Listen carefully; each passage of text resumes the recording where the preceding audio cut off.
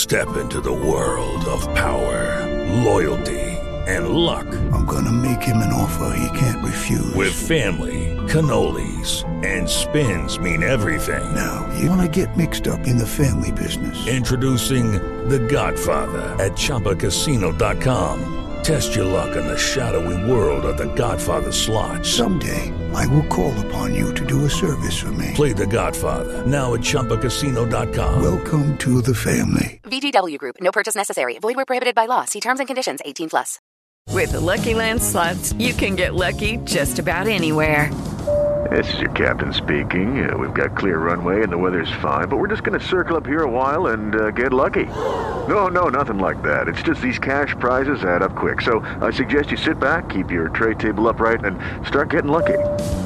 Play for free at LuckyLandSlots.com. Are you feeling lucky? No purchase necessary. Void where prohibited by law. 18+ terms and conditions apply. See website for details.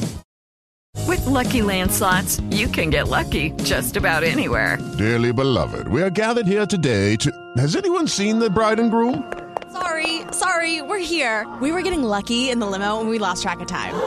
No, Lucky Land Casino, with cash prizes that add up quicker than a guest registry. In that case, I pronounce you lucky. Play for free at LuckyLandSlots.com. Daily bonuses are waiting. No purchase necessary. Void where prohibited by law. 18+. Terms and conditions apply. See website for details.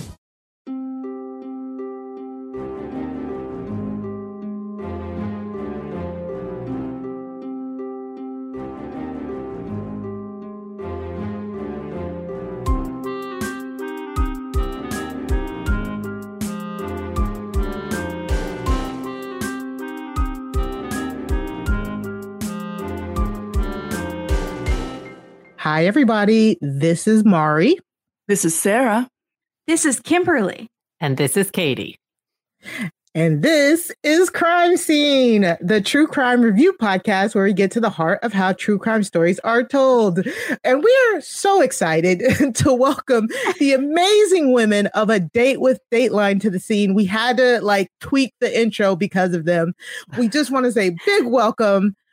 Welcome, Kimberly. Welcome back, Katie. How are you guys doing? Yay! I'm so excited to be here. Thank you so much for having us.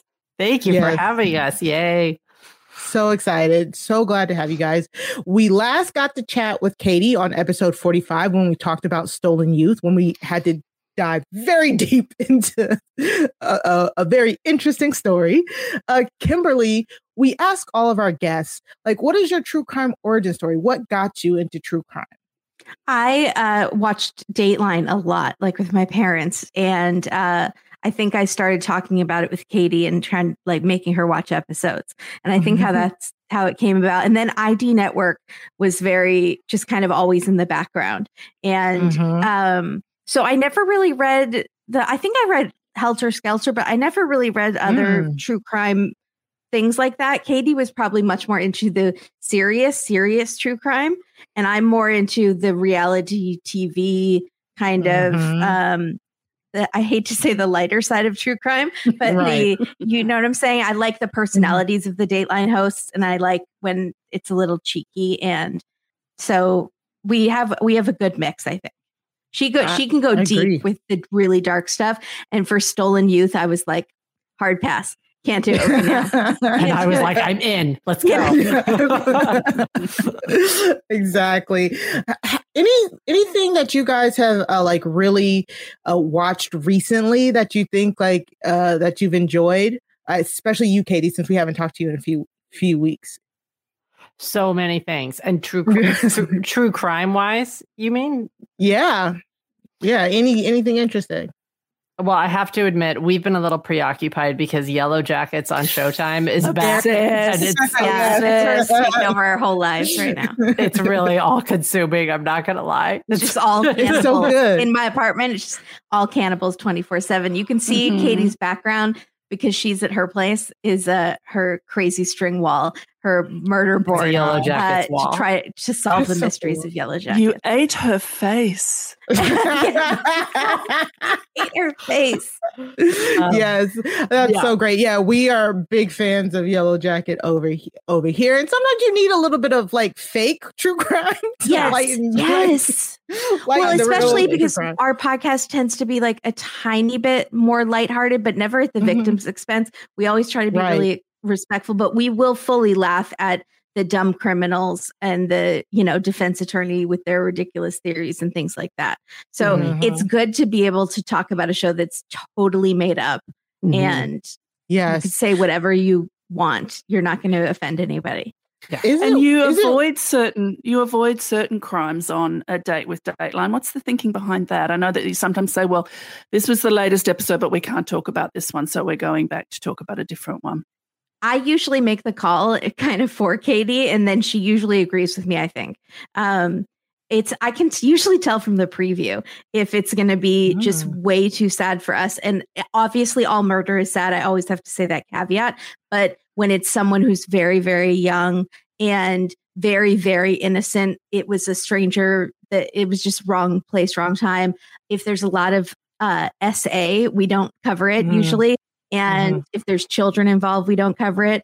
I like the ones where it's a more juicy, like an affair with a husband and wife, and there's a threesome, and he's the pastor of the church and is with the secretary. Like that's what I really like. And obviously, it's still so sad for the victim, but there's this crazy story that's so insane you can't believe it's real, and it is actually real. If it was in a movie, you would think that it was made up, and those are the ones that I really like.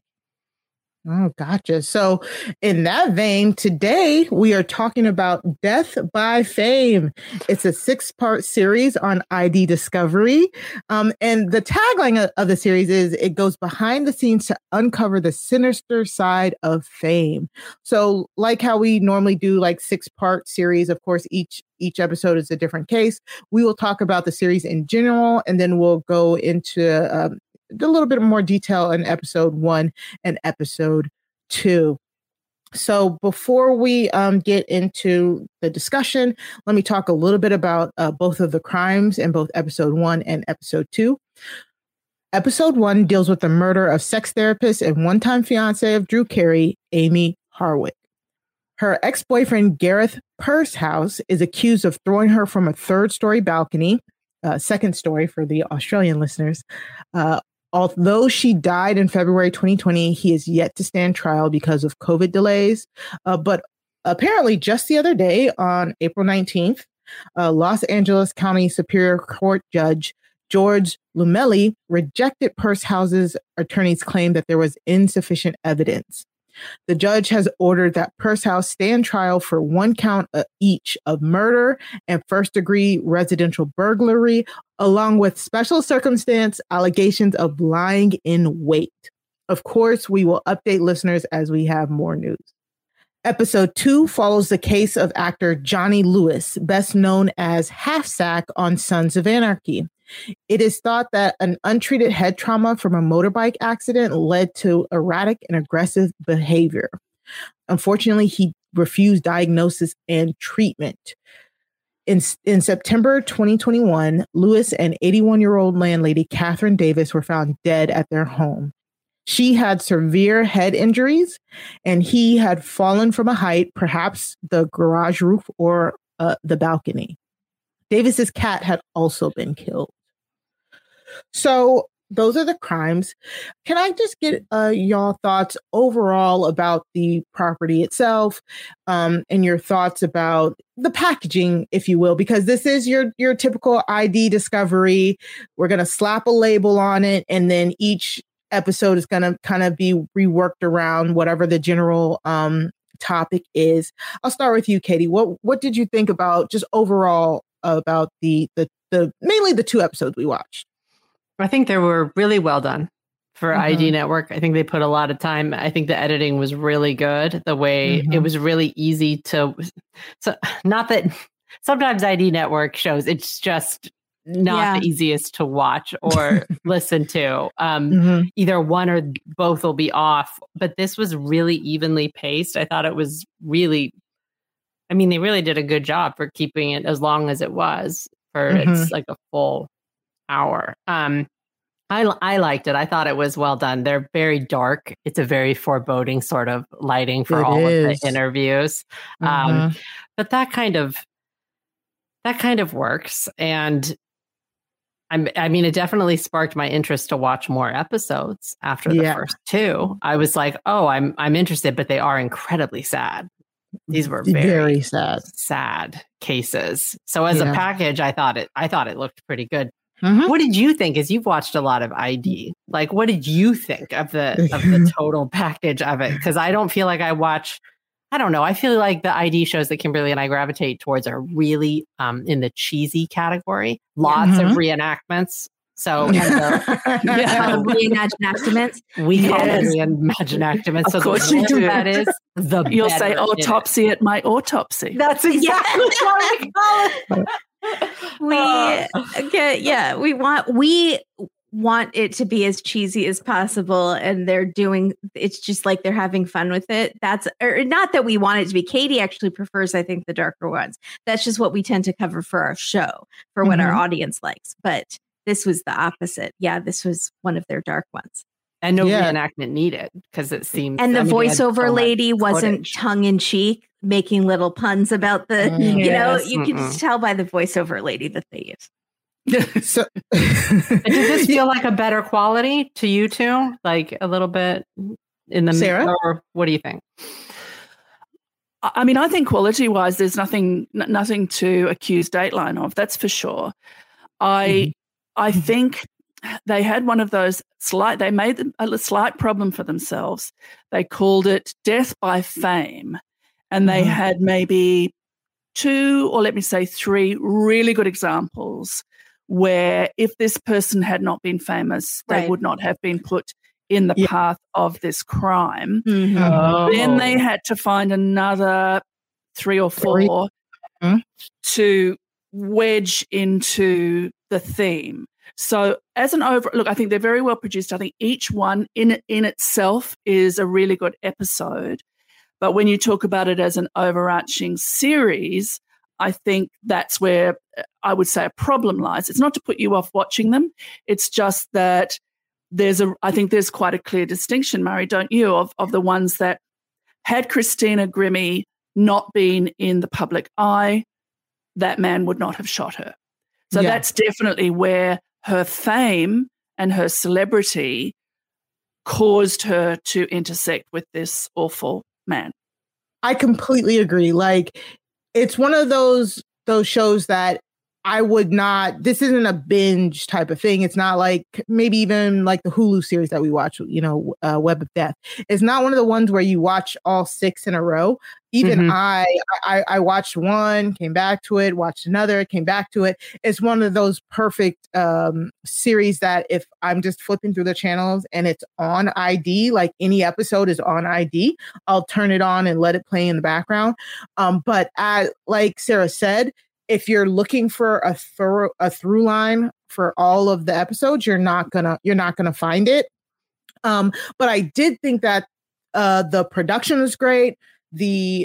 Everything was handled really delicately when it came to the victims' families. I thought, I thought it was really interesting how they kind of go back and forth between, like Sarah said, there's a victim who you can tell because they were famous, they died, to like a perpetrator who was famous, like a famous person does the murder. So I thought it was interesting how they were able to change narratives per case and stuff like that. So I agree. I watch it. This is one of the ones I definitely would throw on a Sunday while I'm sweeping my living room, I famously don't do housework, but if I theoretically did, this would be the perfect show. I liked that we had Sarah Azari, a criminal defense attorney. She's with us in all of the episodes. All of them. Yep. She's very exasperated with these killers. Yeah. She's cross with them. And she's particularly outraged, as she should be, about the killing of Catherine Davis's cat.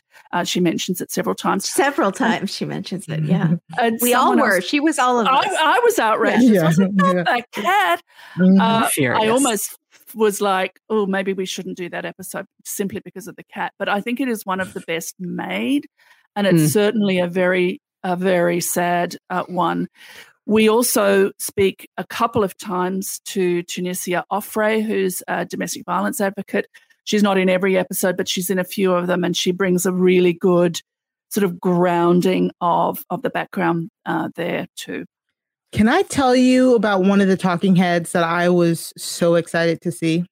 Okay, I wonder if it's the same one I was about to say. Yeah. When Gil Carrillo set his butt down, I was like, yes, Gil, bring it to him. This man is so famous. He's one of the only officers that I know by sight, just because he's worked some of the most infamous cases in California history. My man helped catch the Night Stalker. Yeah, and he was amazing in the Night Stalker Netflix docuseries. So as soon as he sat down, I immediately was like, immediately. So and I was just like, this is where it's at. This is how deep I am. When you recognize people from other shows and other networks. Yeah. Yes. You're deep. And he did such a great job on, especially in the first 2 episodes, because the first 2 episodes do take place in California. He is a retired LAPD detective, and he has legit worked on some of the most high profile cases in LAPD history. So he was here for Amy Harwick's murder. I thought he did a good job of explaining the evidence from a police standpoint. And then when we go to the Johnny Lewis case, he's also here kind of like, well, all we know is he did it. She's dead. He's dead now. We don't really care why. And I was like, dang, Gil, like, you know, he was much more sympathetic in Amy's case. And he, like, I was almost expecting him to be like, this is one murder. I did the Night Stalker. Okay, guys, I don't have time for this one paltry murder. Okay. And he just gets up and walks off, but he took it very seriously. And then with the second episode, he was kind of like, well, some mysteries don't need to be solved. I have other things on my desk. My inbox is filled with serial killers. Peace. Bye. Yes, he was great. I thought he was a really, really good talking head, and he was appropriate. Like, we do need police representatives to help with the crime aspects. This wasn't like propaganda or anything like that. I think he did a great job of settling the facts of the actual crime, because they don't bring him in until we start discussing the crime. And I want to ask you guys, what did you think about, especially in this first episode here? I thought they did a pretty good job for the victims, like, overall. Katie, what did you think about how they handled Amy Harwick as a victim in episode 1?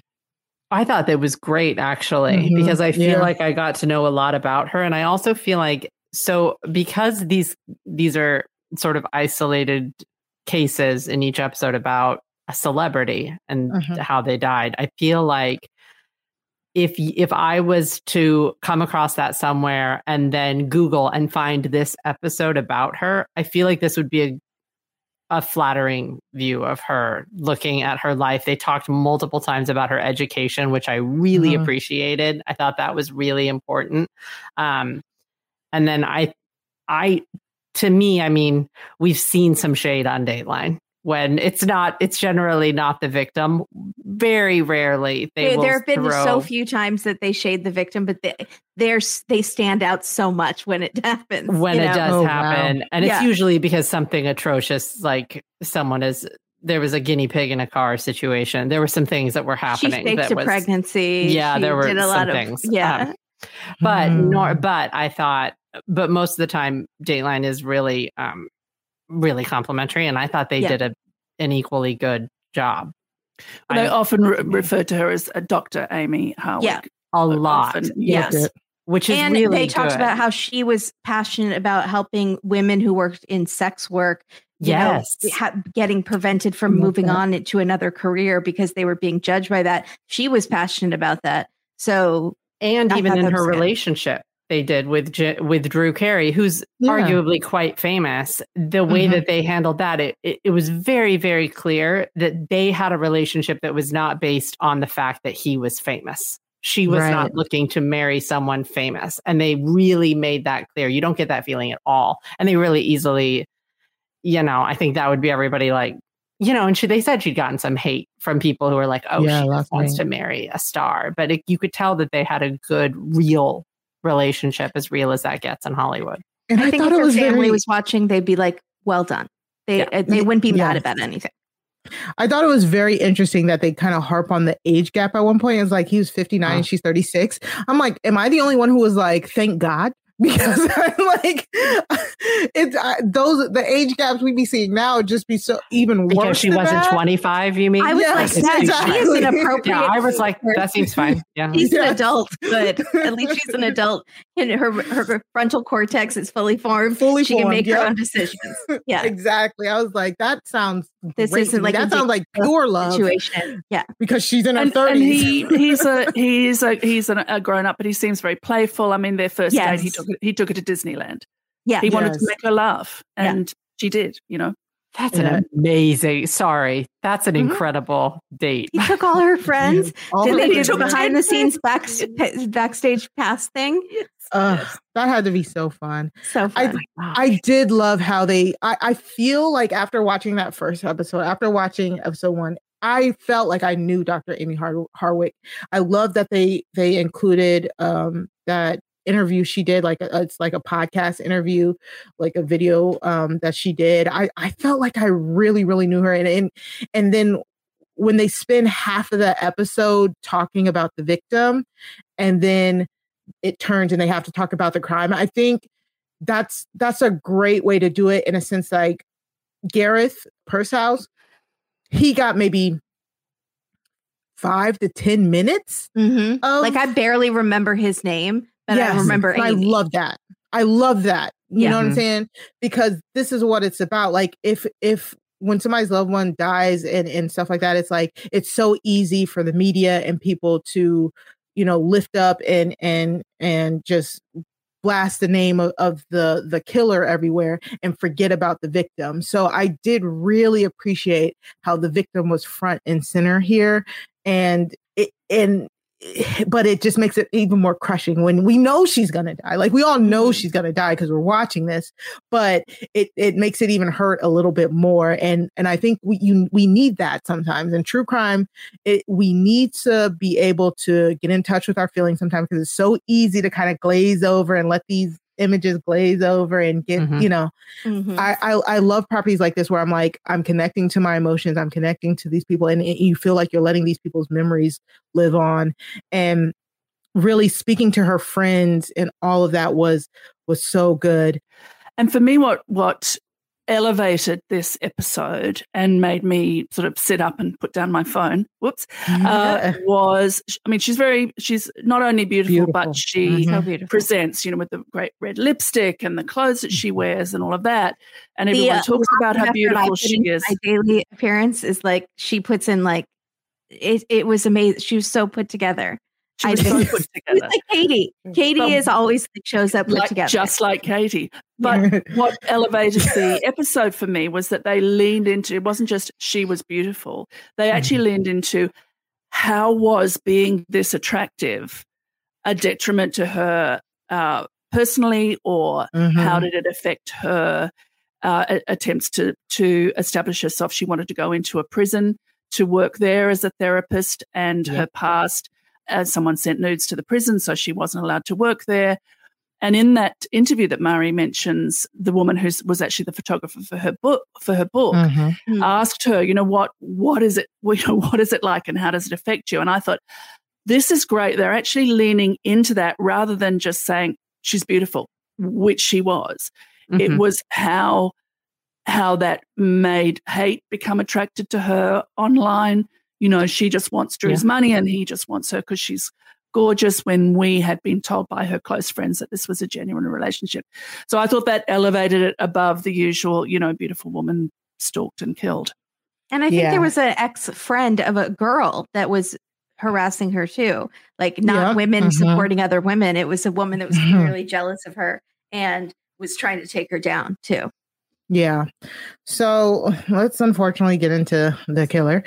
So with Gareth Purr's house, I know, I thought that Death by Fame did a very interesting job of giving us the crime. There's very minimal recreation, so reenactments. We're here for that. That's a special of me and Sarah. There weren't many reenactments, but again, we just get Gil Crios in here telling us the facts of the case. We get like the autopsy sketches. I'm a sucker for the autopsy sketches as a scientist. I if I could, not the photos, I just love the sketches where they break down what happened to the body. That is just my zhuzh. And so Gil telling us what's going on with the crime. This crime was very interesting because they find her like thrown from the two-story balcony. I think they said like 20 feet up. They weren't sure what happened, but once they go into her house, they see signs of a struggle and all of that. Gareth, what did we think about the little information that we got about Gareth himself? All we know is they had dated for a few years previously. He was trying to be a stand-up comedian. Oh my God, so cringe. Oh my God. So cringe. They showed us a little snippet of him being not good at comedy. I'm going to be honest. I didn't watch it. I skipped it. I was like, the minute he started talking, I was like, I can't do this. I can't. I'm not going to. No, I can't do it. For Katie, and she literally has to look away. No, I can't. I did love the host saying, "What kind of jokes were you going to tell before we lost all respect?" And why did you think they were funny? Was he that bad? Was he horrendous? Was it so bad? You couldn't even follow what he thought the joke was. So sometimes people would tell bad jokes and you go, well, I can see the structure and I can see why you thought that was funny. You know, RuPaul is so old that It has to see where the structure of a joke. This did not get this roast cooking. Wow. Yeah. And so we get that's what we get. And then I thought it was very interesting that we get that she had a restraining order out from him, but technically before she ends up dead, they lose contact for about 10 years. Yeah, you forget about him. Like he's going to end up doing it. Yeah, it went away. Because they introduce him really early, but then we move away from him and then we get into her story. So when we get back to him on the red carpet. On the red carpet, exactly. A month before the murder, she meets up with him at the red carpet. And I think this is where I'm always that type of person. I when we're looking at killers and stuff like that, it's like that ignition point. I think this was it, right? We've seen it millions of times, right, Kimberly? Like he sees her a month before the murder and it kind of sparks something. What do you think? Yeah, I thought that was exactly, and she felt it because she was terrified. And I think she was more scared than she was before. There was something about that meeting that there would be like scary music playing. It was just like, well, he was crying. He fell to his knees. It was bad in public. Something so wrong in that moment. Yeah. That you would do that on a red carpet in front of all those photographers. He was there to photograph the event. And he approaches her on the red carpet. He's crying. He's falling to his knees. That's where you say there's a wrongness here. Do you not know where you are, buddy? You know? Well, what would you do if that happened? Because she has no recourse, right? She can't file. Can she file a restraining order if all he's doing is one on him? Her friend said that she said she couldn't because he hadn't threatened her. And this is the thing. But she couldn't point to, the police in America. You can't go to the police and say, I know he's going to do something. Well, madam, how do you come back know? when he kills you? Come back when he kills you. Exactly. Yeah. And I think that's the larger scope of this, because they do find out that he's not guilty till proven innocent. He is still awaiting trial, but they found a syringe of nicotine unused at her house. And then they found some more syringes of pure nicotine at his house. And it's like, who just has where do you just get pure nicotine? Where are you getting that? I'm and it confused. makes it feel so much more premeditated and creepy. Yes. That he was sneaking it. Wait, what did you say? She said Amazon. You're probably not wrong. You're probably exactly right. They have everything. Prime shipping. Honestly. Yeah. But yes. You get it before it's considered premeditation because the shipping, it comes so fast. Yeah. What a weird thing to have just syringes full of nicotine. And they said it was enough to kill somebody. Creepy. Yeah. We've seen a nicotine killing before. We have seen it before. Yeah. Really? Yeah. Mm-hmm. I have not. Yeah. So to me, it's like he's self-described as like very smart. Like he knows how to do computer stuff. He's a very smart person, right? So they're saying that they think he went there with the nicotine. He was lying in wait in her house, and he was probably going to do the nicotine, and then she's probably going to die. And they would have thought it was an accident. What happened in the nicotine death that you guys saw? Is it hard to like? It is hard. Yeah, I mean, you have to do like a full tox screen and stuff like that. Yeah. They found it by accident or something, right? Kimberly, wasn't that it? Yeah, it was like they weren't testing for you guys. We've been doing the show for 6 years. Next month, we've done 600, 500 datelines. It's hard to keep track. But it makes me concerned that he saw that dateline about nicotine and that's where he got the idea. I don't think that people know that it can kill you in that concentration. I did not know. That would be so. I hope that dateline did not cause. The lucky thing he would have found a different way, and he didn't use it to kill her because she fought back. Good for her. She fought back. Yes. That's exactly what I was going to say. She fought back enough that he wasn't able to use it, and her fighting back is what led them to him. So because she had him under her fingernails. Yeah. Mm-hmm. So I think the main thing that I took away from this episode is domestic violence victims and how court restraining orders feel useless because they said she did everything she was supposed to do about him and he still was able to murder her. And like Sarah said, I need some differences in our laws over here in America because this shouldn't happen. This happens so often and it's just frustrating. And it was sad to see this case. With the Lucky Land Slots, you can get lucky just about anywhere. This is your captain speaking. We've got clear runway and the weather's fine, but we're just going to circle up here a while and get lucky. No, nothing like that. It's just these cash prizes add up quick. So I suggest you sit back, keep your tray table upright, and start getting lucky. Play for free at LuckyLandSlots.com. Are you feeling lucky? No purchase necessary. Void where prohibited by law. 18+ terms and conditions apply. See website for details. Judy was boring. Hello. Then Judy discovered ChumbaCasino.com. It's my little escape. Now Judy's the life of the party. Oh, baby, mama's bringing home the bacon. Whoa, take it easy, Judy. The Chumba life is for everybody. So go to ChumbaCasino.com and play over 100 casino-style games. Join today and play for free for your chance to redeem some serious prizes. ChumbaCasino.com. No purchase necessary. Void where prohibited by law. 18+ terms and conditions apply. See website for details. Okay, round 2. Name something that's not boring. A laundry? Ooh, a book club. Computer solitaire, huh? Ah. Sorry, we were looking for Chumba Casino. That's right. ChumbaCasino.com has over 100 casino-style games. Join today and play for free for your chance to redeem some serious prizes. ChumbaCasino.com. No purchase necessary. Void where prohibited by law. 18+ terms and conditions apply. See website for details.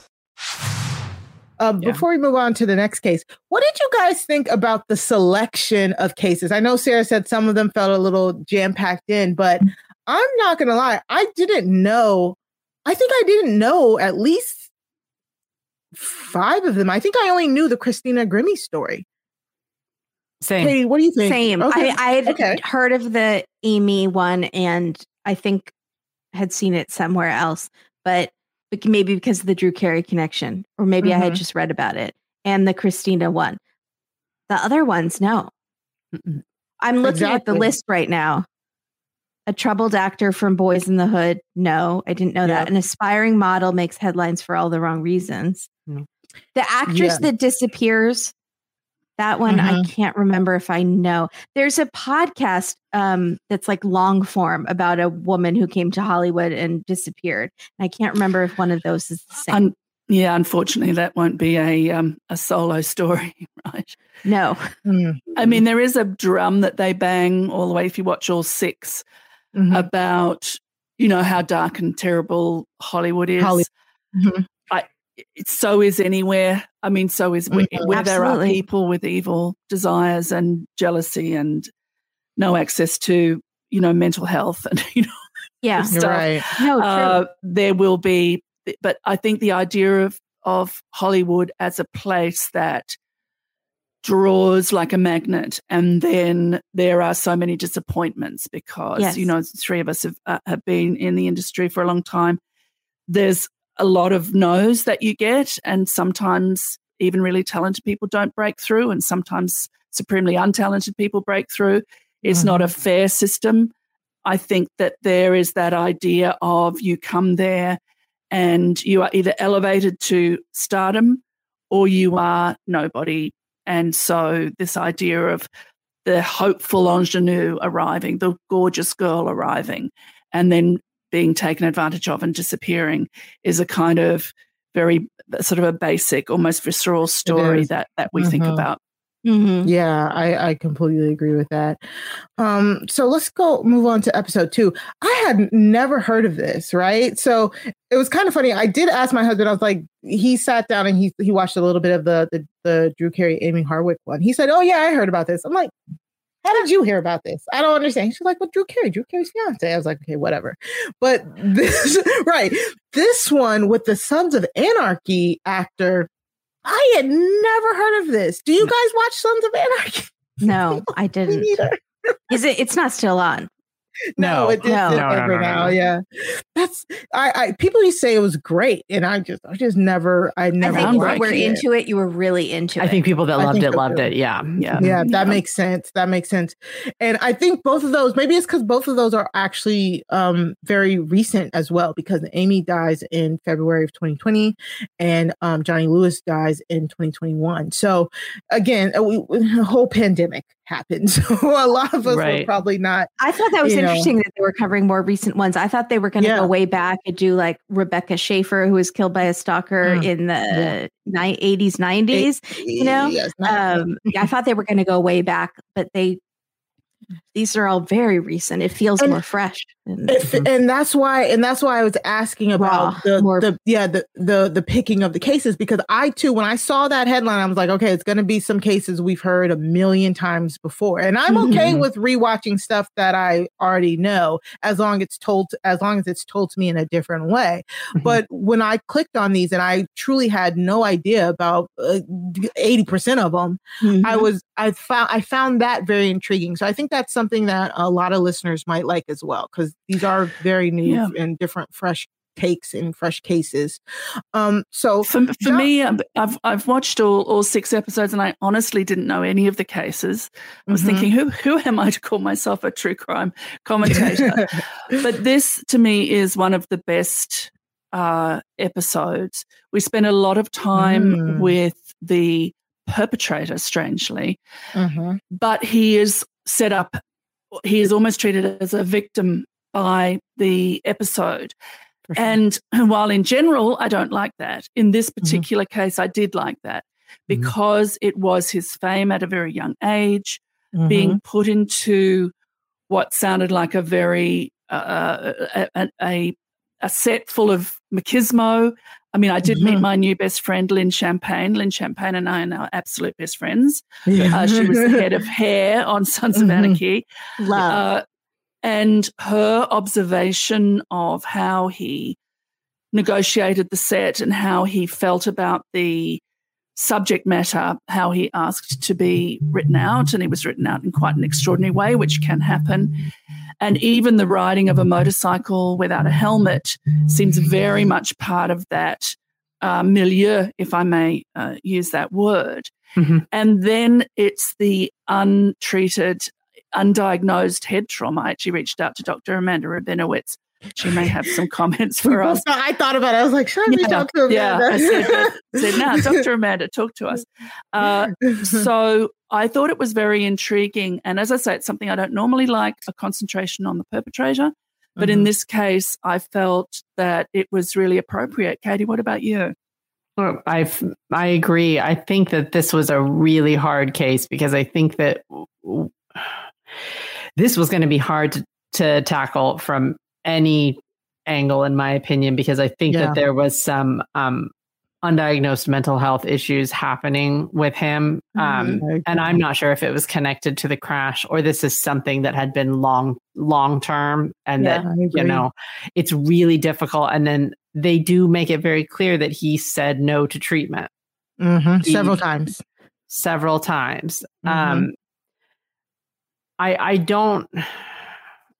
I liked the way that they focused on him in the way that they did because of that reason. I think that giving him, I don't want to say a fully sympathetic bent, but a slightly more sympathetic bent is appropriate because something was happening there that we can't see. I don't think he attacked Catherine because he was a serial killer out with it. I don't think he's a pure evil person. Something was wrong and it was undiagnosed. The problem is who should have stepped in and who should have stopped it. I don't understand sort of where we were with the family on this, that we're like, oh, we'll just put him in this house, but your son needs help. I'm not sure what happened there. I was a little confused. Can someone explain to me what happened? Yeah, can I put in a little bit on this?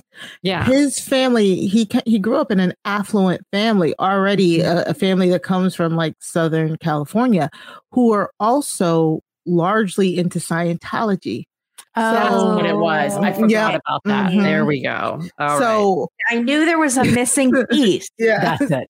And it's always Scientology.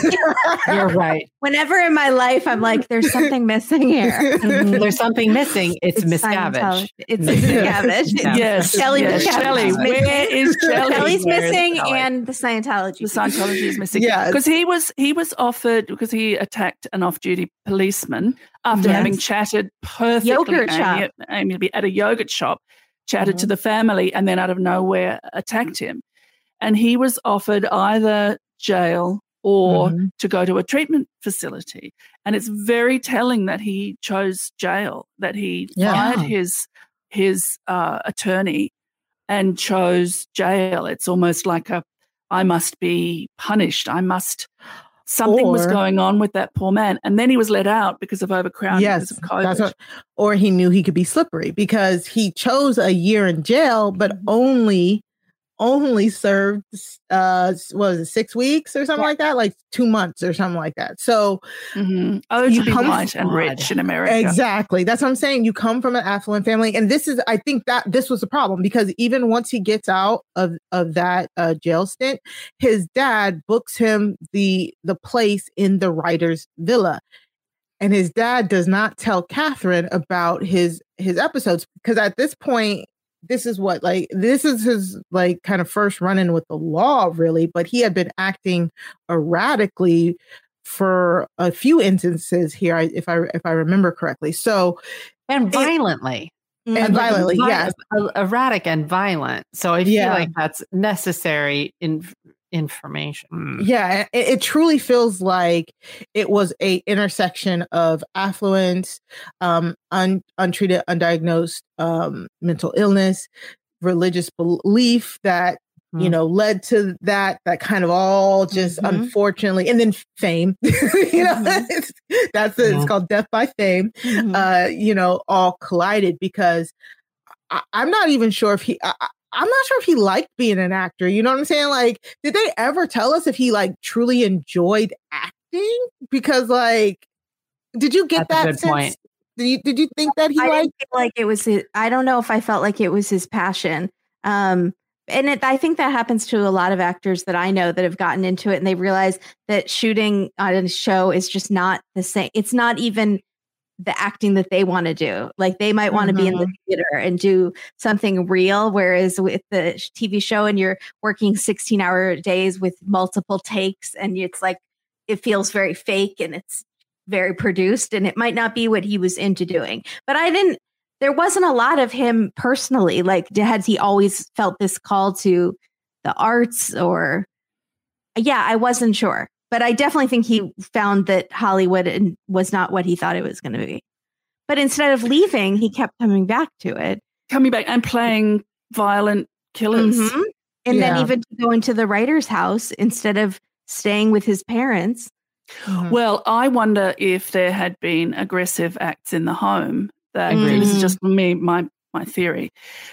If he was suffering from either a mental illness or this head trauma or a combination. I mean, he had the extreme light sensitivity, which is something that I wanted to ask Dr. Amanda about. But I wondered then why. I mean, he's a grown-up. Of course, you put him in a house and pay his rent. But I thought, what's been happening in the family home? They did talk about arguments over the fuse box. And if he has reacted aggressively and violently out of nowhere to a man in a yogurt shop, are we to believe that he did not do that in his family home? So this is completely my brain, and I have nothing to go on. But I wonder if they felt they couldn't have him in the home, and so they put him out of the home. I understand that side of it, but as an outsider, you just feel so enraged because you put him in the path of other innocent people.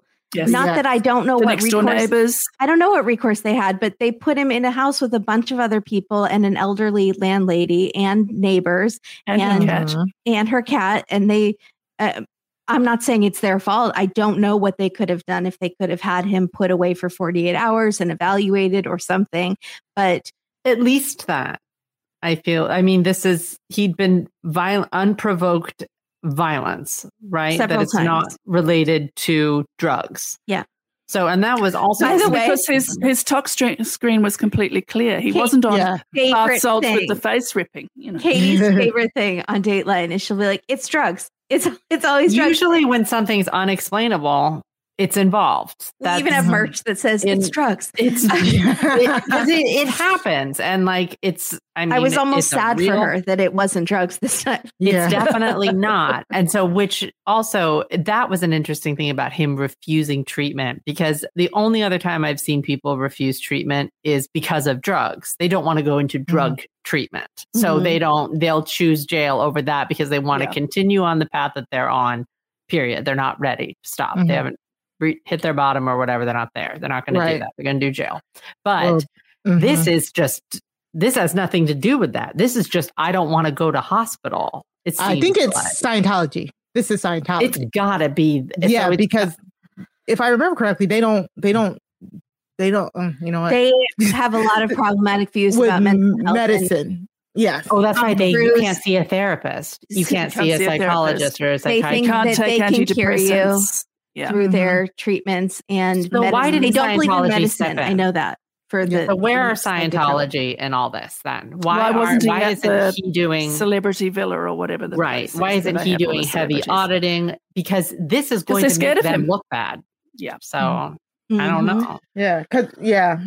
It could be some information that they left out of that. But the moment that they said that his family were not only like into Scientology, but they're like well-known high profile Scientologist leaders, I was like, I thought that they would put him somewhere in a place where out of the public eye where they could work on him. Oh, they have a boat. What's Sea Org? Yeah, they have a boat. Yeah.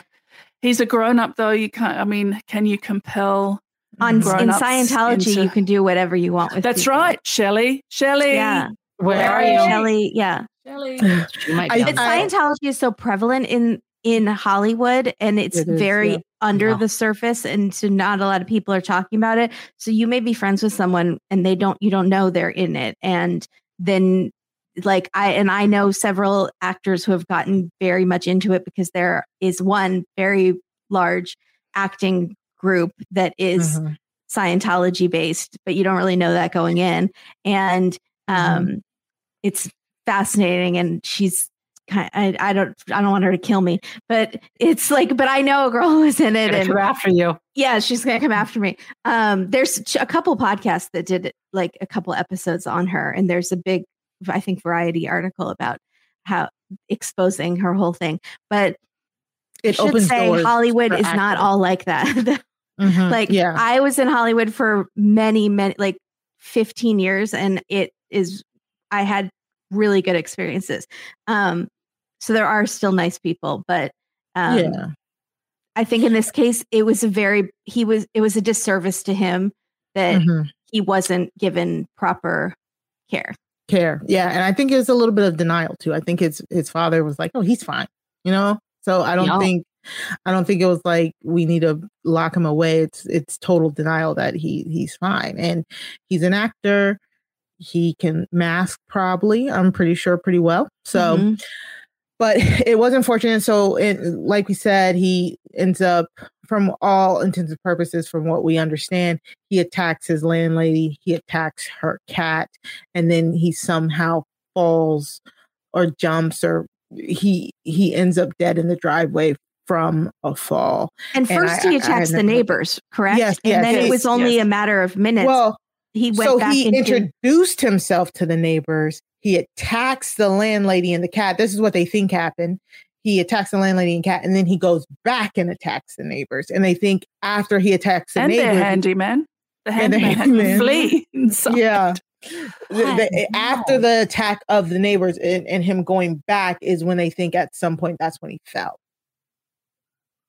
Yeah. And he'd been arguing with Catherine, the landlady, about the light, right? Yes. This is all connected. Boxes, yes. So I'm wondering if there's something to do with these migraines or light, concussions, something setting this off. That it.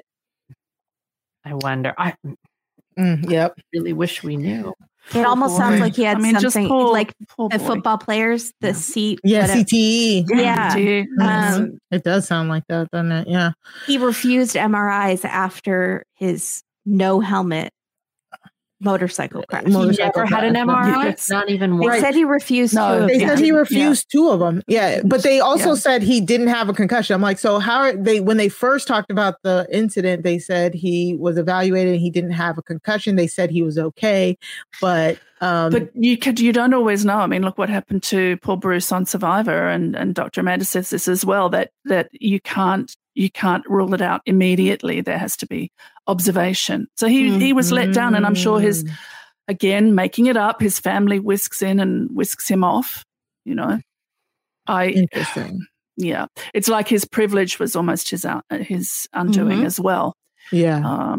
It just was terribly, terribly sad. And then people speaking about Catherine Davis as this wonderful patron of the arts, because this house, you can picture the way she the way she was, even though there wasn't really video of her. You can just picture the way she's like puttering around the house with her cat and wants to help everybody, and I can just there's picture this moving group of people moving in and out of the almost a bit a B&B of people on the way up and people on the way down, and these kind of really interesting mixes. Very sad. Yeah. So those are the first two episodes. Before we get into our ratings, do you guys have anything to say about the other episodes you watched, or anything about anything else about the rest of the series? Sarah? Yeah, I would recommend episode 6, Life Imitates Art. This is the story of Lloyd Fernandez Avery. I wasn't familiar with this man. He was in Boys in the Hood, very famous. I knew the picture of him leaning out the window of the car with the gun. So it was a very interesting look at his acting career and how he was so authentic, his very effective playing of a gang member. And I mean, I don't want to spoil it, watch it, but there is the question of, was he a dead-eyed killer gang member and therefore played them very well on screen? Or was there something about playing them that led him in that direction? I am not a fan of people saying that actors can't separate their roles from themselves. Sometimes it's hard and you need to have strategies. If you're playing a particularly difficult role, you do need to have strategies. But actors it's a job. Acting is a job. But it was very interesting, very sad to kind of follow Lloyd and his story.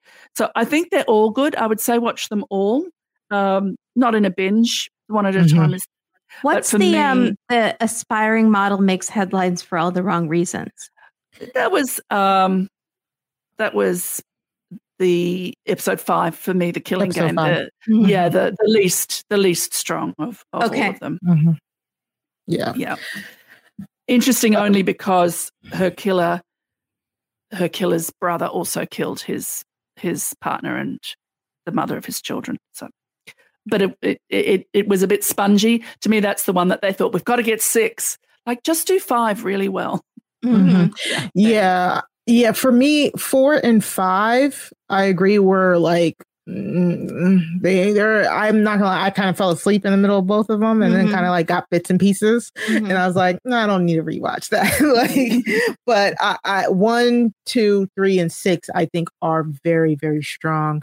Kimberly, any other thoughts? Yeah, the Christina one was just heartbreaking, and I only just vaguely knew her story, and you get to see so much footage of her, so you really and her brother, and so it's rough. Yeah. Episode 3, it was one of those things where I told Sarah, I was like, I don't know if I can cover episode 3. Like, when I first watched it, I said I did 1, 2, I skipped over 3, and I watched the rest because Christina Grimmie, I remember where I was when she was murdered. I remembered watching her on The Voice. She's on literally my favorite season of The Voice. It was a good season. Yeah, it was. And I remember everything about that case, or at least a lot of it at the time. And so you have to be, I think that's the one you have to be in a certain mood to watch. And I made myself watch it today, and I was like, my eyes were just and that's so interesting because I did not follow her or watch the show, and I still was crying. Exactly. But a parasocial relationship where you watch someone on TV and you really feel like you know them is so real. Like it so feels real. It feels like you lost someone. You remember where you were when you heard, and it's like losing someone in your life. Yeah. Well, and she had that special thing that it could have been you. Like, it could have been anyone. She was like in every girl. Do you know what I'm saying? Where just making it and talented and like so talented. There was just this something incredibly likable about her specifically. It's brutal. Yeah. Yes, and then her murder for no reason. We don't even know why he did it, really. He wanted to be her boyfriend. Ugh. But one of her fans talked about, and really gave us what it was for young women, of her age to see her. She said she watched her singing, and she really understood music for the first time. And then it was when she signed off with this really light, hope you like it. And she said that was what drew her to love this young woman that she didn't need to meet. She just needed her on her YouTube and then on the Voice. Yeah. She was really famous on YouTube, like extremely famous. So I did know a little bit about her before she was on The Voice, and then she got on The Voice, and it was like, oh yeah, you look back and you learn way, way more about them and stuff like that. So it's a sad one, but I think it was a really good story to tell, in the sense of it was so victim focused. We got to hear from her family, we got to hear from her loved ones, and then at the end we get to hear about what they're doing in her name and in her honor. So I think it was my favorite of the 6, in a sense that, like, I think they did her so much justice with it. And I think it's the one that really encapsulates the death by fame of it all, So I would definitely suggest watching that one. All right. So let's move on to our ratings. So I will start with Kimberly. How many magnifying glasses are you going to rate Death by Fame out of a possible 5? Personal preference aside, should I do personal preference included? Whatever you like.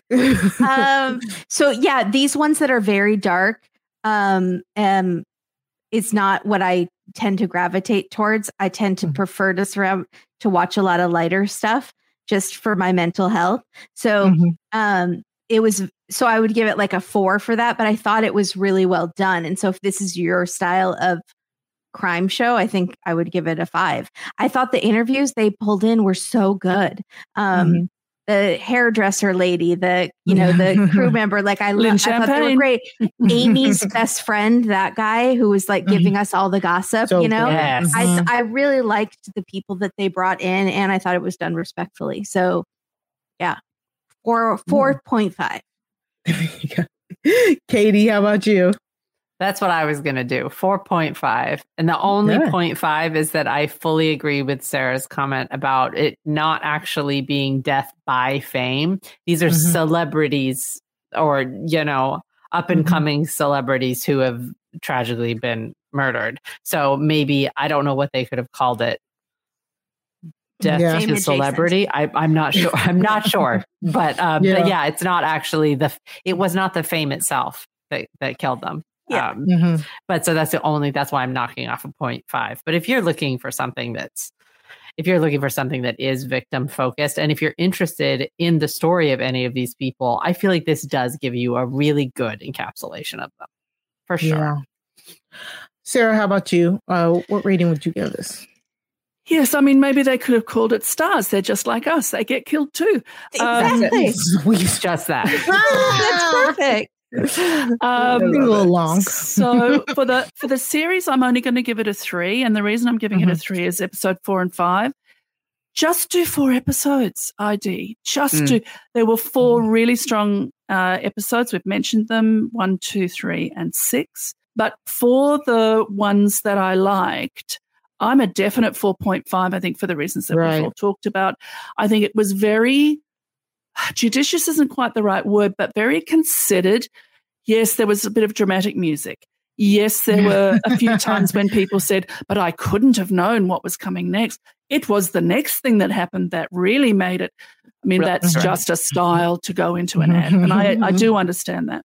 So I'm not going to knock them for that because that is part and parcel of it. I think this is one of the 4 episodes that I've mentioned are some of the best of this type that I've seen. It's a pretty straightforward telling of a crime. And I think as Kimberly said, that the selection of the talking heads is just it's good. Fantastic. Like nobody who shouldn't be there. No third grade teacher saying, right. We hate that random interviewee that knew them 27 years ago for 5 minutes. Yeah. that were actually there. And again, I'm not necessarily fond of looking at photographs, but in episode 1, Amy's best friend holding the photographs, because it wasn't B-roll, because she was actually talking to the photographs, not talking to Amy, but she was looking at the photographs and telling us the effect that Amy had on her life and the effect of the loss of Amy had on her life. Yeah. I just thought it was really good. So I'm going to say 4.5 for 4 out of the 6 episodes. What about you, Murray? Yeah, I agree. It's above average for the ID channel and for these type of episodic cases. And I agree. The highs of like 1, 2, 3, 6 kind of balance out the low of 4 and 5. So I'm gonna just give it a 4. I think a 4 is perfectly good because this is something definitely I would suggest you watch. I would honestly suggest you watch because even though we might not have liked 4 and 5, you might like our listeners out there might like 4 or 5. But again, definitely don't watch it in a binge. I don't think it works in a binge at all. Yeah. Like 1 episode a day or something like that. Again, throw it on when you're like doing your job, when you're at the for my remote workers who know what I'm talking about, like, while you're trying to get work done, but you need something going on in the background. Turn it on great for that. Yeah, exactly. So, but I really did enjoy watching these episodes, and I'm so grateful that we had some wonderful guests to talk about it with. But let's move on to our recommendations. So, Katie, by any chance, you have anything to recommend to our listeners? Yellow Jackets on Showtime. Do it. I could recommend that. Also, if you're a fan of the True Detective series on HBO, these are fiction These are just shows that I like. I'm sorry, this is very recent. I'm very excited because season 4 is coming of True Detective, and it's starring Jodie Foster, who is one of my I didn't hear that. Yes, sure. So, yes, sure. She's back, and it takes place in Alaska. It's that time of year. Alaska's very wrong. And it's the time of year when it's dark, when there is, sunlight goes away for a day and then comes back little by little. It just, the whole thing, it's got me in a tizzy. I'm very excited, and it's being released this year. So I can't wait. That's my future recommendation. I love it. Watch the series and then watch the new season with Jodie. Kimberly, how about you? My whole life has been Indian matchmaking simply because I am covering it on another podcast, and I've had to catch up 2.5 seasons in a matter of days. And so that's what's been on. Although I did watch the Cocaine Bear movie and documentary last night. So that was fun. And if you're looking for an ID show that is like this kind, I would suggest Murder Under the Friday Night Lights. And it's just ones that are focused around football, high school football, but it's really victim focused and has really good interviews with the family members. And it's not super cheesy or anything if you like that kind of thing. We used to do a show on ID called Blood Relatives, which was the most fun, cheesy, yeah, you did. Like they would have color symbolism throughout the whole. So we were trying to analyze. We were sure there was an intern that was giving us secret messages in scenes. Like we covered the show for years, like obsessed with it. So watch that show on ID and listen to our coverage of it. If you want a more fun version, it's like you can't trust if any of the facts actually happened. That's the bar is it's questionable on ID channel. Like I'm whispering, like they like us or something. Like I don't think they did like us, but then they probably heard our coverage of Blood Relatives and we made fun of it a lot. But so the bar is sometimes lower for these like Oxygen ID shows. Like sometimes the facts are not right and at all. We have a friend who was involved in a Dateline case and her mom is in prison for murdering her dad. And she's furious at like some of these shows, like Deadly Women, I think was one of them, that just didn't get any of the facts right and just did it in a really negative lens. So you have to be careful with these kind of shows. That's why I thought this one was so good, because this one is so good because of that. The bar is so low for some of the other ones. Yeah. But this feels like the real story to me. It does. Yeah. This one did. Wow. That's a lot. I can't wait to I can't wait to dig into some of those. No, so sorry. We love that. Jackets. It's entirely reenactments. So I know you're allergic. You're allergic to them. Blood Relatives is stem to stern. Yes. Oh gosh, I might have to watch it just to torture myself. If that's should. Or Secret Lives of Stepford Wives. Some of those are just, and those are short. I feel like they're 25 minutes, and they're all reimagined. Oh, there was another series on ID called Elder Skelter, and it was about older senior citizens who killed people, and they only did 3 episodes. But they had the best happened 3 times. Reimagined accidents and like nursing home murders, basically. But like these gorgeous model, like older ladies, they are just fabulously like silver haired and just gorgeous. They would meet. They were like at a deli talking about the crimes. That's how each show was set up.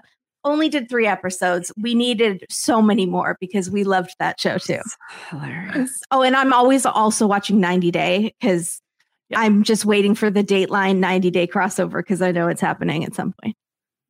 Yeah, has to. Oh my gosh, that's so funny. Sarah, what do you have to recommend? Could I give more suggestions than any guest ever has on your show? No. 20 minutes. We had a wonderful librarian from New Zealand who gave a 20-minute recommendation. And probably just wonderful things, right? We're like Blood Relatives. 90 Day Fiance. Yeah. So if you're into 90 Day Fiance, elsewhere on reality TV wrap-ups, the wonderful Puya Zanvakili is covering all the 90 days, the other way, inside, outside, upside down, with wonderful guests. My recommendation is season 4 of Barry. If you haven't set foot into Barryland, I need to. You absolutely need to.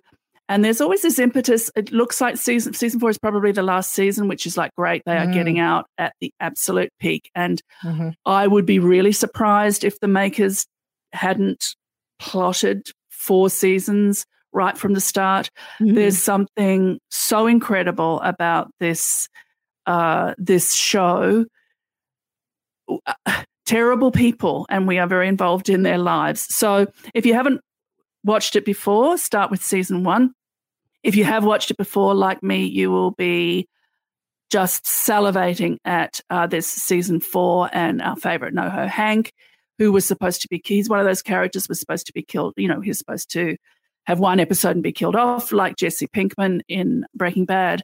And the performer just inhabits the character so well. And of course, Bill Hader is wonderful. And his co-star, whose name escapes me, Henry Winkler. Henry Winkler is amazing, but the man who plays his handler is also just incredible. So I can't say enough about Barry. It's on Binge in Australia and HBO in the US. If you are caught up, get into it. If you're not, start on season 1, episode 1. Oh, and Succession. Succession's up. I'm also up on a lot right now. Happy Valley season 3. I had to throw in like an actual show that's not 90 Day. Like I watch real shows. You didn't want to finish on 90 Day. Your reputation. Your reputation was at stake. I watch good TV, I promise. TLC and ID. Did you guys watch the DB Cooper thing on Netflix? Sarah did. I did not. Yes. Gotcha. Yes. So friend of the podcast and official, unofficial third chair, Sarah D. Bunting, is a DB Cooper expert. Into it. Okay. Yeah. By mistake, I think.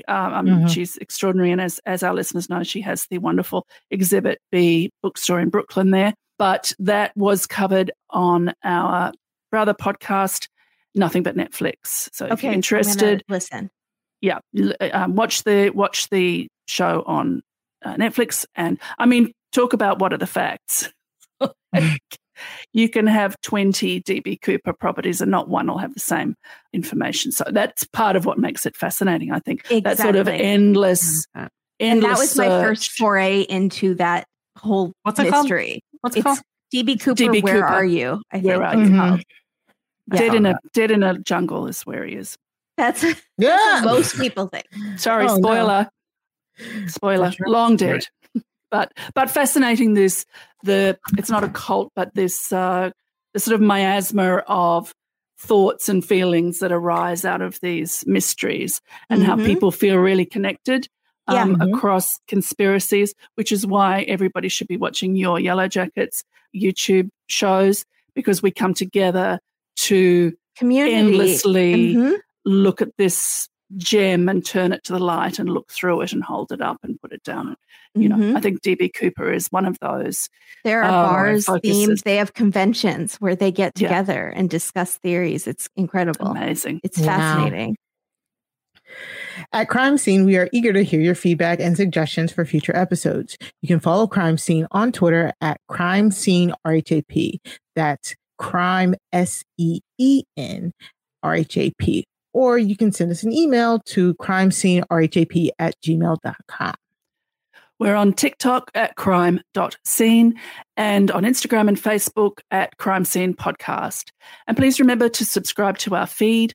Rob has a website.com/crime feed. It makes a big difference. Sorry, I'm making a noise. I'm going on TikTok to subscribe to you. Okay. You made music. Apologies. That's okay. Kimberly and Katie, what do you guys have going on and where can the people find you? There's a show called Yellow Jackets that we are covering on Sunday nights on YouTube Live. And our YouTube channel is called A Date with K and K. But we're regularly found at A Date with Dateline. Yeah, or Dateline on Instagram and Twitter. Yes, on which we cover Dateline cases, the most recent and sometimes old Datelines. So if you like Dateline or just like hearing people recap and talk about Dateline, come join us. And we just had Josh Mankiewicz on for the 8th time, I think. Yeah. And he gives a lot of interesting background information about himself and about the show. So yeah, he's been in show business forever. The stories he has are incredible. Wild. So excited to hear about his hanky storage system, which I imagined to have been very curated and apparently is a great big pile. It's not. It's non-existent, which is. I'm not going to say it. I'm going to say it. It's a travesty. It should be organized. I feel like they should be in very carefully color coordinated drawer, sort of pull out with a lock. But no, cedar drawers. Cedar, yeah. Cedar drawers. Thank you so much for having us. We loved being here. Thank you. Oh, no problem. Thank you guys for coming back on. And if you haven't already subscribed to Date with Dateline, listeners, go do that. Like, what are you doing? Oh, and I have to say, by the way, that when Sarah first reached out, I was already following her because I religiously listened to These Are Their Stories with our friends Rebecca and Kevin from Crime Writers On. And I had heard her on an episode and I'd listened to it twice and I thought she was so funny and I subscribed to her. And then when she wrote me, I was like, oh, from These Are Their Stories, her episode. I did not know that. Yeah. And Mari, I'm now a huge fan of yours as well. Oh, thank you. I really, really appreciate that. Sarah, what else do you have going on and where can people find you? What else is there but crime? You can follow me on Twitter at Sarah Carradine if you'd like to do that. If you'd like to be like Kimberly, follow me. I'm covering Love and Death, which is the dramatization of the County Montgomery Betty Gore axe murder case from 1980. I'm doing that with LaTonya Starks. You can watch the series on HBO in the US and Binge in Australia. And you can listen to our podcast coverage week by week on post-show recaps. Also on PSR, the Dark Walk crew of Sasha, Kirsten, Geneva, and me have reassembled, and we are going to cover, hold on to your butts, Queen Charlotte, a Bridgerton story. So find us over there talking about bosoms, heaving and otherwise, jewelry, romance, bare butts, everything. What about you, Mari? What's going on with you? Well, right now, the Wrestling Wrap Up podcast is on a hiatus. So just make sure you follow me on Twitter at Mari Talks Too Much. So you know that when me and Matt are coming back. So we finished up our coverage of Snowfall a few weeks ago. So if you're just finally catching up, you can go and check out me, LaTonya Stark, and Chappelle, our coverage of the 6th and final season of Snowfall. You can catch that on postshowrecaps.com. And if you follow me on Twitter, you'll know whenever I go live covering Big Brother Canada or Survivor. So just make sure you're following me. Also, you can go and follow me on Twitch. Go to twitch.tv/Mari Talks Too Much. Again, 2 like the number 2.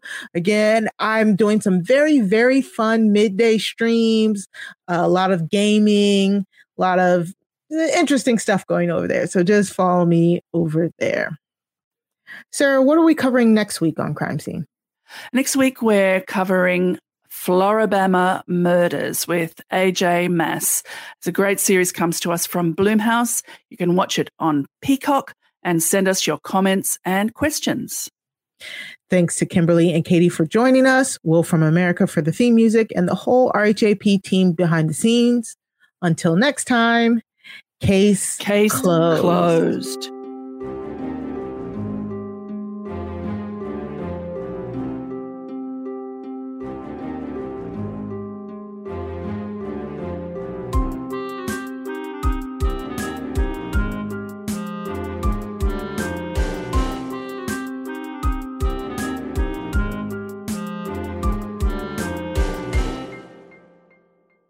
Lucky Land Slots, you can get lucky just about anywhere. Dearly beloved, we are gathered here today to... Has anyone seen the bride and groom?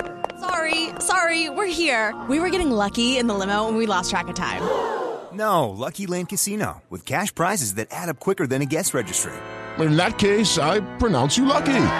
Play for free at LuckyLandSlots.com. Daily bonuses are waiting. No purchase necessary. Void where prohibited by law. 18+. Terms and conditions apply. See website for details. It is Ryan here, and I have a question for you. What do you do when you win? Like, are you a fist pumper, a woohooer, a hand clapper, a high fiver? I kind of like the high five, but if you want to hone in on those winning moves, check out Chumba Casino. At ChumbaCasino.com, choose from hundreds of social casino style games for your chance to redeem serious cash prizes. There are new game releases weekly, plus free daily bonuses. So don't wait. Start having the most fun ever at ChumbaCasino.com. No purchase necessary. VGW Group. Void where prohibited by law. See terms and conditions. 18+. It is Ryan here, and I have a question for you. What do you do when you win? Like, are you a fist pumper, a woohooer, a hand clapper, a high fiver? I kind of like the high five, but if you want to hone in on those winning moves, check out Chumba Casino. At ChumbaCasino.com, choose from hundreds of social casino style games for your chance to redeem serious cash prizes. There are new game releases weekly, plus free daily bonuses. So don't wait. Start having the most fun ever at ChumbaCasino.com. No purchase necessary. VGW Group. Void where prohibited by law. See terms and conditions. 18+. With Lucky Land Slots, you can get lucky just about anywhere. Dearly beloved, we are gathered here today to... Has anyone seen the bride and groom? Sorry, we're here. We were getting lucky in the limo and we lost track of time. No, Lucky Land Casino, with cash prizes that add up quicker than a guest registry. In that case, I pronounce you lucky. Play for free at LuckyLandSlots.com. Daily bonuses are waiting. No purchase necessary. Void where prohibited by law. 18+. Terms and conditions apply. See website for details. With Lucky Land Slots, you can get lucky just about anywhere. This is your captain speaking. We've got clear runway and the weather's fine, but we're just going to circle up here a while and get lucky. No, nothing like that. It's just these cash prizes add up quick. So I suggest you sit back, keep your tray table upright, and start getting lucky. Play for free at LuckyLandSlots.com. Are you feeling lucky? No purchase necessary. Void where prohibited by law. 18+ terms and conditions apply. See website for details.